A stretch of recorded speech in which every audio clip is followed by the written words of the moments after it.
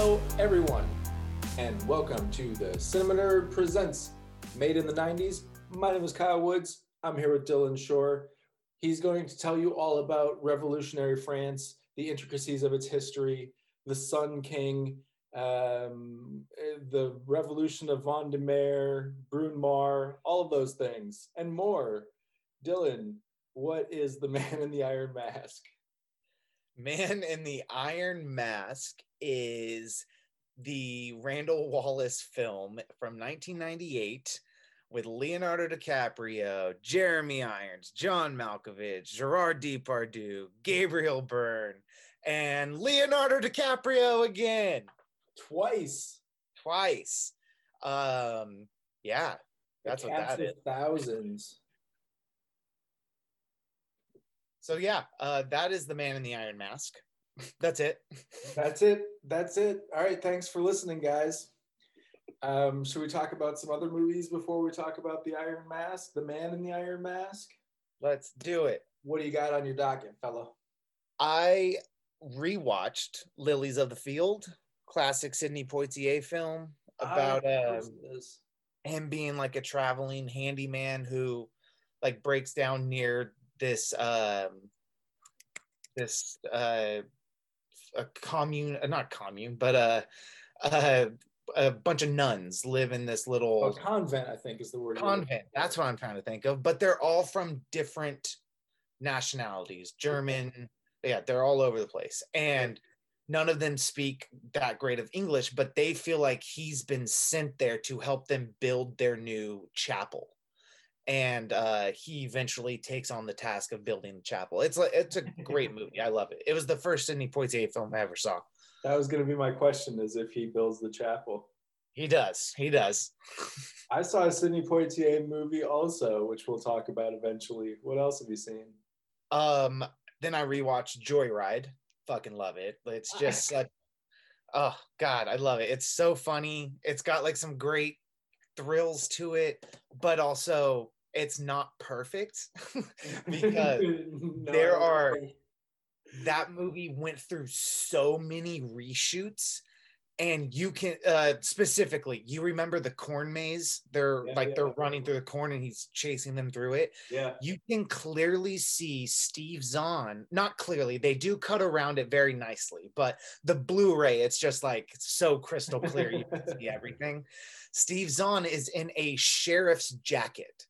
And that just comes out of nowhere. You're like, whoa, where'd that jacket come from? But that's from a reshoot previously. And there's a lot of stuff that changed with it. But I still dig on the movie.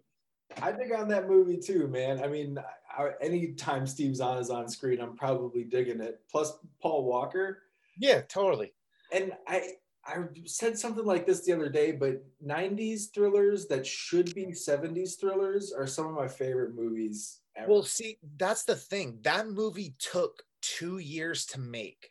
So, like, literally make. So they probably started in 99, and it didn't come out until 2001. That doesn't surprise me even a little bit, no. Yeah. Yeah, it's dumb fun, but it is a lot of fun.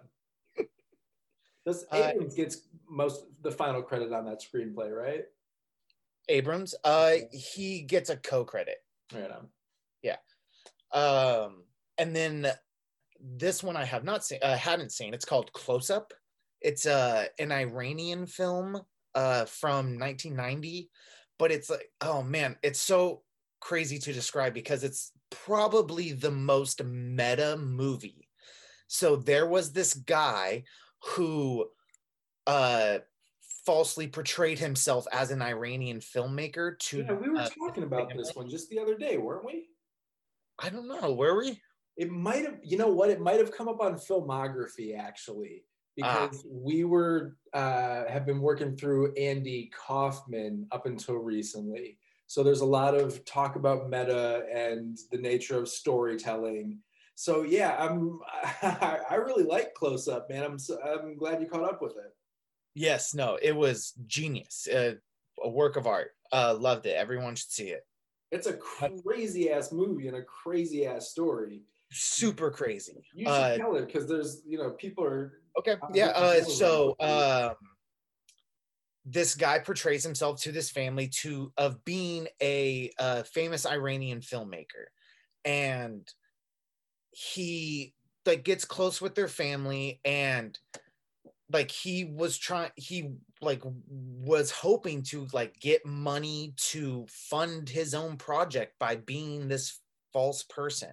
He claimed to be Abbas Kiarostami, and he wanted to make a movie about this family, a documentary about this family.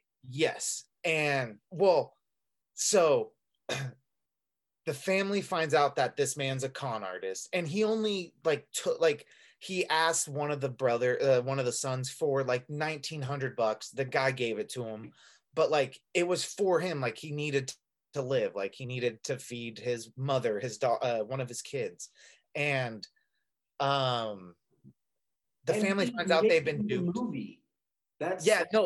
It's all being filmed. Like this is that's what's crazy. This is all being filmed. It feels like a documentary, but it's not. It is. They do go back, and once he got out of jail, they went back and shot the scene with him and the real mother in the bus of them meeting and how it all happened. Okay. And so there's a couple of scenes like that where they go back and refilm it once he's out of jail. Right.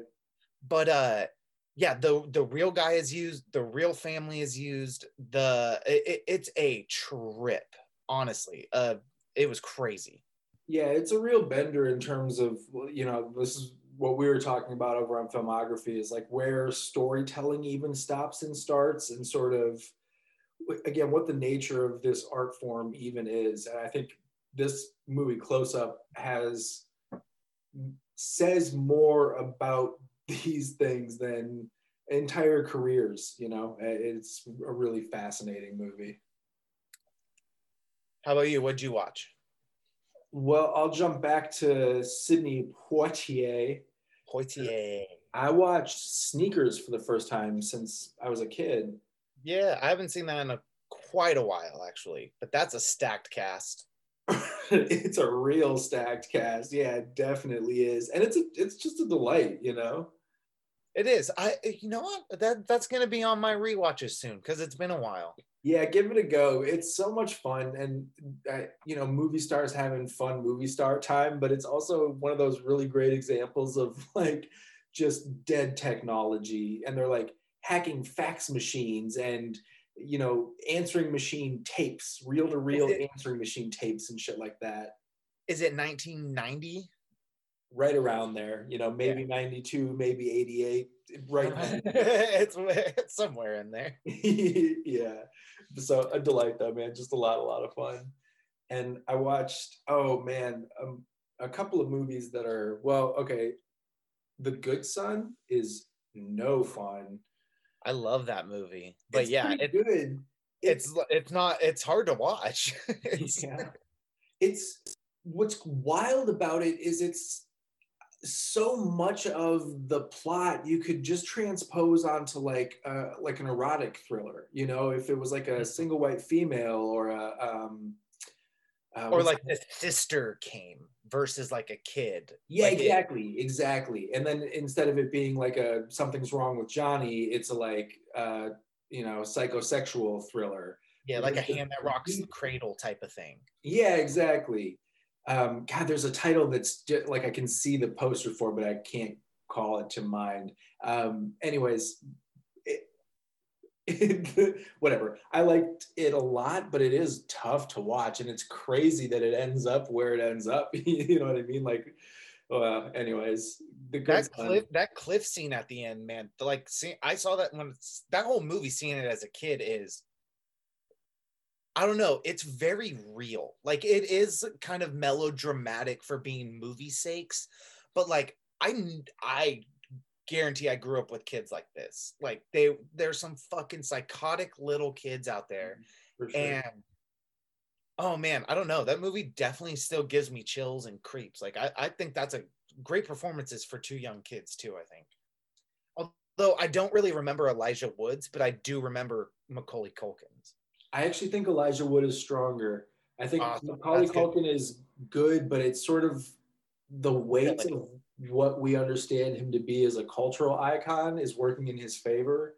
Some of the stuff that he's doing is like basically the same takes from Home Alone. They're just different scores underneath. You know, I'm not seeing the kind of the range that you would hope for what this character is going through and doing. But I do really like the sort of like you were saying, the stakes of the thing, and that he is a kid, even though he's a total psychopath, he makes sort of dumb kid mistakes and thinks he can get through it in really childish ways. And that's what ultimately gets him caught up. So yeah, solid flick. And how about, have you ever seen Less Than Zero? Of course. I have too, apparently. were you watching and be like, I've seen this? Yes, I've seen this.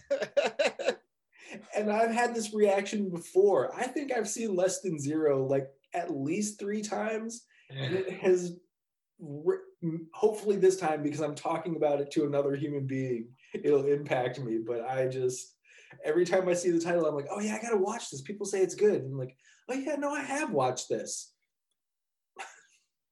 Yeah, it's not a perfect movie, but like it's totally of an era, and that Bret Easton Ellis feel of just like rich preppy kids not getting away with murder, but getting away with murder. Sure. Like getting to do whatever they want.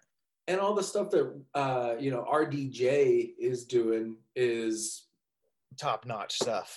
Yeah, top-notch stuff, and obviously really true to form for him at that point in his life. So there's a reason it's working super well. But yeah, I don't know, a lot of good performances. It's cool, man. Cool looking movie. Just you want to spend time inside of it because it's so 80s LA, baby. You want to fucking be up in there doing some coke with people, fucking partying. It's a pretty good cocaine movie, man. I mean, it definitely brings us into the despair places as well. But yes, man, just the little chips here and there in the bathrooms, what a delight. When he's after the fight with his dad and he's on the Malibu beach with the bottle of Sol, I had a real like sense memory of like, oh, is he drinking Sol? Yeah, that's a good hangover beer. Nice. It's been a minute since I've watched that one too. There's no way for me to know how long it's been since I have seen that movie because it just is a void in my brain. Should we talk about The Man in the Iron Mask? Let's talk about The Man in the Iron Mask. Let's talk about it. What's your relationship to this movie? Is this a Dylan classic? Yes, I used to watch this one all the time. It's like as a kid, I loved like the swashbuckling feel to it, the Three Musketeers vibe and all that. Sure. But like as I've gotten older and I keep watching it, like it's such a mishmash of a movie. There's like he's cramming so many genres into one. Like you get fart humor in this movie, and then you get like a lot of historical shit that's probably not really true. And but it's still fun. That's what this movie is. It's just fun. Okay. But John Malkovich fucking rocks in this movie. And so does Gerard Depardieu. I agree with half of the statement you just made. Gerard Depardieu is actually the best thing in this movie, and maybe the only reason I was into it at all. John Malkovich is fucking sleepwalking through this. Oh my God, no, I still love him. He wakes up a little bit towards the end. The second half of this movie is way better than the first half of this movie. And Malkovich wakes up a little bit, and so does Leo when it's Felipe and not D'Artagnan. He's Athos? Yeah. Yeah, when it's Felipe and Athos having like father-son time. That you're talking about Malkovich is Athos. Malkovich and DiCaprio. Yeah. And they're doing like the training montage and the bathing, and those scenes are strong. And those are both where I'm like, oh, right, these are Oscar winning actors here. The rest of the time, I think Leo, again, up front, when he's Louis, that's rough, dude. It's rough and no fucking accent whatsoever. It's just his American baby teen voice. And it's crazy because Gerard Depardieu is in here being French as fucking hell. And every so often, Jeremy Irons is French-ish. Is he? I don't think I caught anything. I feel like every one of them has a line with a French-ish accent. And then they were just like, yeah, but Gerard's going to carry the whole thing for us, so let's go. But then... And he's not in it enough. No, not nearly enough. But Leo's thing of like, I don't know, boarding school, kind of stilted, not British accent, not French accent. Yeah, I don't know what was going on there. I wonder if it like he just couldn't nail it because he's never done accents, right? He doesn't. He's done like American like accents, like a Boston or Boston like one type of thing. Blood Diamond, right? Isn't that a... Yeah, he did do a South African accent for that, but that's also like it's probably that's less comical than a French American accent. Like fair enough. You know what I'm saying? He was like, and I don't have a problem with them not doing accents. Like, there's a lot of solves for this thing, and I'm sort of a fan of all of them. I don't really need everybody to be pitch perfect accent, and this is not the movie that's going for that. Not the movie to do that for. But it's crazy as hell that Gerard Depardieu is in there with his French accent the whole time in this movie about France, and he's the only one, and it's boggling. I mean, it's just... And let's talk about Gerard Depardieu, because for me, he is the best part of this movie. His whole like textualizing the subtext of pathos as the root of the character of pathos is, or right? Isn't that his name? Porthos, damn it. But anyways, this whole like, I'm gonna kill myself because my body's useless and the glory days are over, and that scene of him just being stripped naked and going into the barn, and they're just Jeremy Irons is like, oh yeah, he's probably going to kill himself. Kill himself? No, I cut the rafter. It's fine. And the way that plays out, they're great actors. All of like, they're really, the cast is super stacked, and there's moments within this thing where there's a lot of fun to be had. You even get Hugh Laurie in there. Hugh Laurie, I have a note here that says Hugh Laurie is the best part of every movie he's in. Have you seen the David Copperfield movie? Like, it's about David Copperfield? It's the story. It's the the Charles Dickens. Oh, no, I have not. Yeah, Personal History of David Copperfield with our good buddy. Is it Dev Patel, right? Yeah. Anyways, Hugh Laurie is in this movie as a very awkward person, and at one point he introduces himself to a room full of people as like, "Hello, I'm Mr. Such and Such. I like cakes." And then he just sits down really fast and puts his hands on his laps. I don't remember what the line is, but he steals the whole movie. He's got like 3 scenes.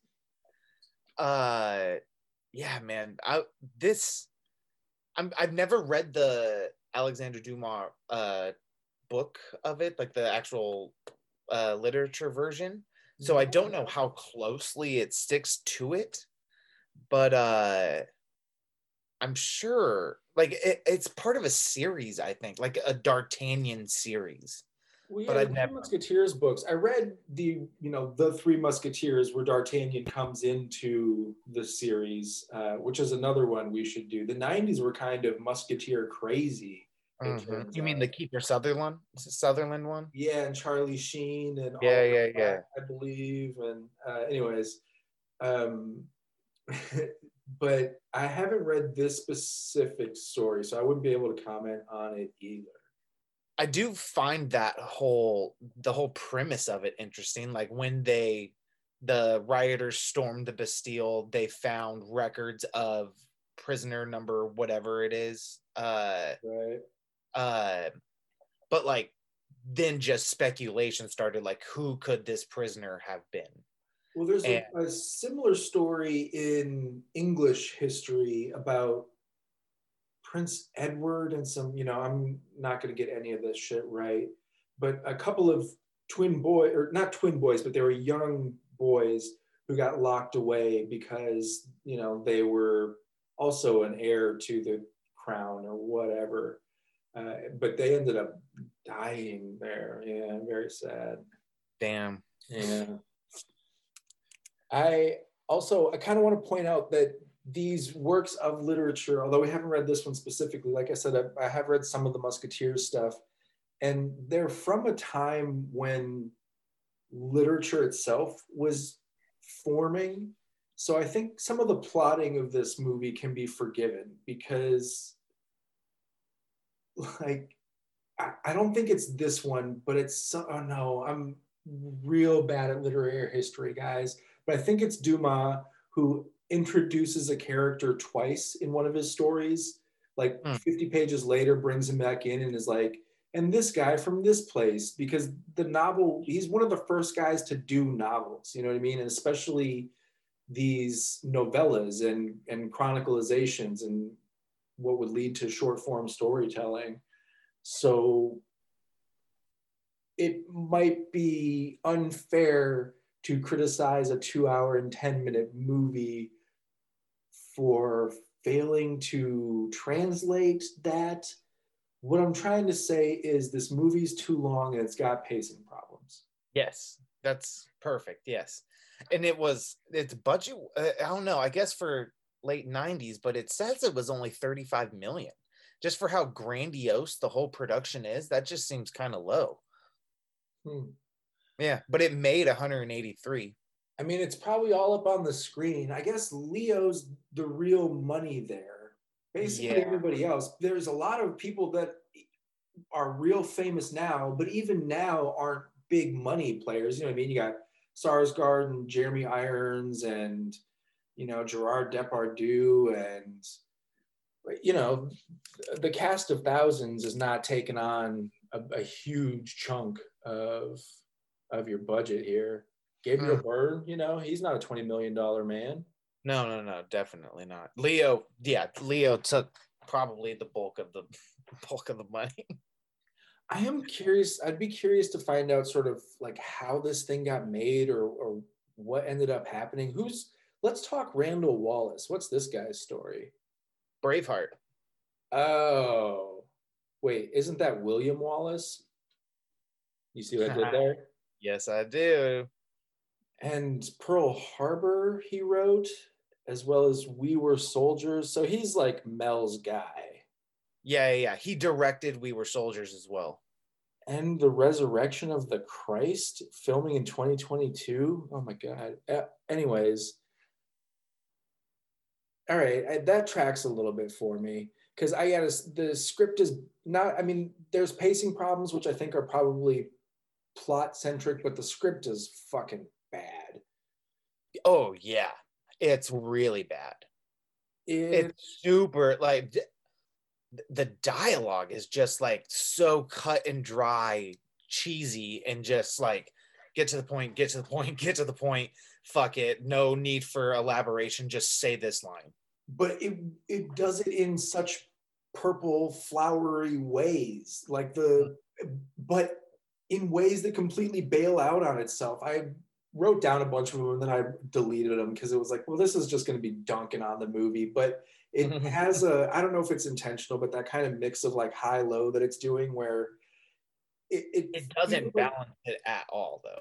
No, because it feels like they're trying to go for something really impressive and then don't have faith that the audience understands the vocabulary. So the last word in the sentence is at odds with the rest of the sentence, I don't. Yeah, the one that I do still have here was Leo when he gets out of the mask for the second time. Do you remember what he says? No. I wear the mask. It does not wear me. Yeah. Gotta do the time, see? Otherwise the time does you, son. Oh man, that is too funny. Like my last note for the movie is just like a personal thing. I remember when I first saw it, and still it's kind of like it gets me, is the first time taking off the mask and his hair is just like caked on his face and just smeared there, and just thinking about like that would drive me fucking crazy. How does one live like this? How do you not fucking, oh my god, it like, oh my god, it gets me still. I don't like it. Yeah, it's super effective. There's another moment too where the first time he gets the wine glass and he like misses his mouth trying to drink. Uh-huh. Good stuff.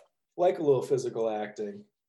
But yeah, the way that his hair is like matted around his eyes, where it looks like he's doing, you know what it looks like? What's the thing called from like the Misfits with the, you know, the gel down the center of your face? Oh, I Like, don't know what it's called. yeah, it's a goth punk kind of, you know, instead of the Liberty spikes going up, you take all of it and bring it down across your forehead like the widow's peak or of a vampire's thing. But because you got long hair, it goes all the way down past your nose. So it looks like he's doing that hairstyle, but it's on like both sides of his face. He's got like wrestler makeup, but with his hair. Yeah. Oh, it's upsetting and effective. Oh man. Yeah, that's Uh, those are my last bit of the notes. I got a couple of things. I do, I do have one more line of dialogue here because D'Artagnan, basically his whole character existence up until we find out what we find out is that I'll speak to the first half of this movie again. The first half of this movie, D'Artagnan's only thing is I'll speak to the king myself. I'll personally find out what's going on. He's just like never knows what's going on, fails to speak to the king the entire time. Pointless. This movie came out the same year as Being John Malkovich. That year before. Right on. Yeah, Malkovich is 99, isn't it? Yeah. Yeah. So that's just something to consider when we're considering, you know, the Stephen. The levels of acting. But because I do want to celebrate at least one. I'll make this thing and then we'll go back to the movie as a whole. Sarsgaard as Malkovich's son is really good casting. Yes, I agree. Yeah, it's solid. It's solid. He even does like a little voicing, not too much, but like the cadence is kind of there too, and they kind of look alike. I dug on it. They don't look a ton alike for me, but their voices, even baseline, are very similar. And here they're identical. They're doing each other. And again, a lot of good actors that can really do a lot of good things. And I think there's some ideas in this movie that are worth exploring or that would draw people to this project. I just don't think they really made them to screen, you know? Yeah, it honestly, I think the biggest thing that falls flat is two things: the screenwriting and the editing. Like the editing's fine, but it needed to be trimmed. That's what I'm trying to say. Like, no need for 2 hours and 10 minutes of this. Make it an hour 50. Yeah, well, that's a direction problem. That's not an editing problem. That's fine. Yeah. You're right. You know, it's not. That's Randall Wallace's job to take out script. I'm sorry. Thank you.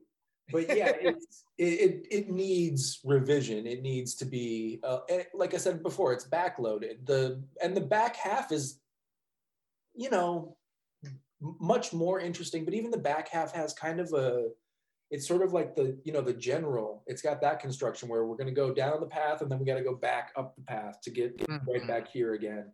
And then even more, it's got that like, well, now we're doing the happy ending thing, and these people are fucking monsters. You know, a lot of bailouts and double clutches. And yeah, like we've said it, the script has Problems.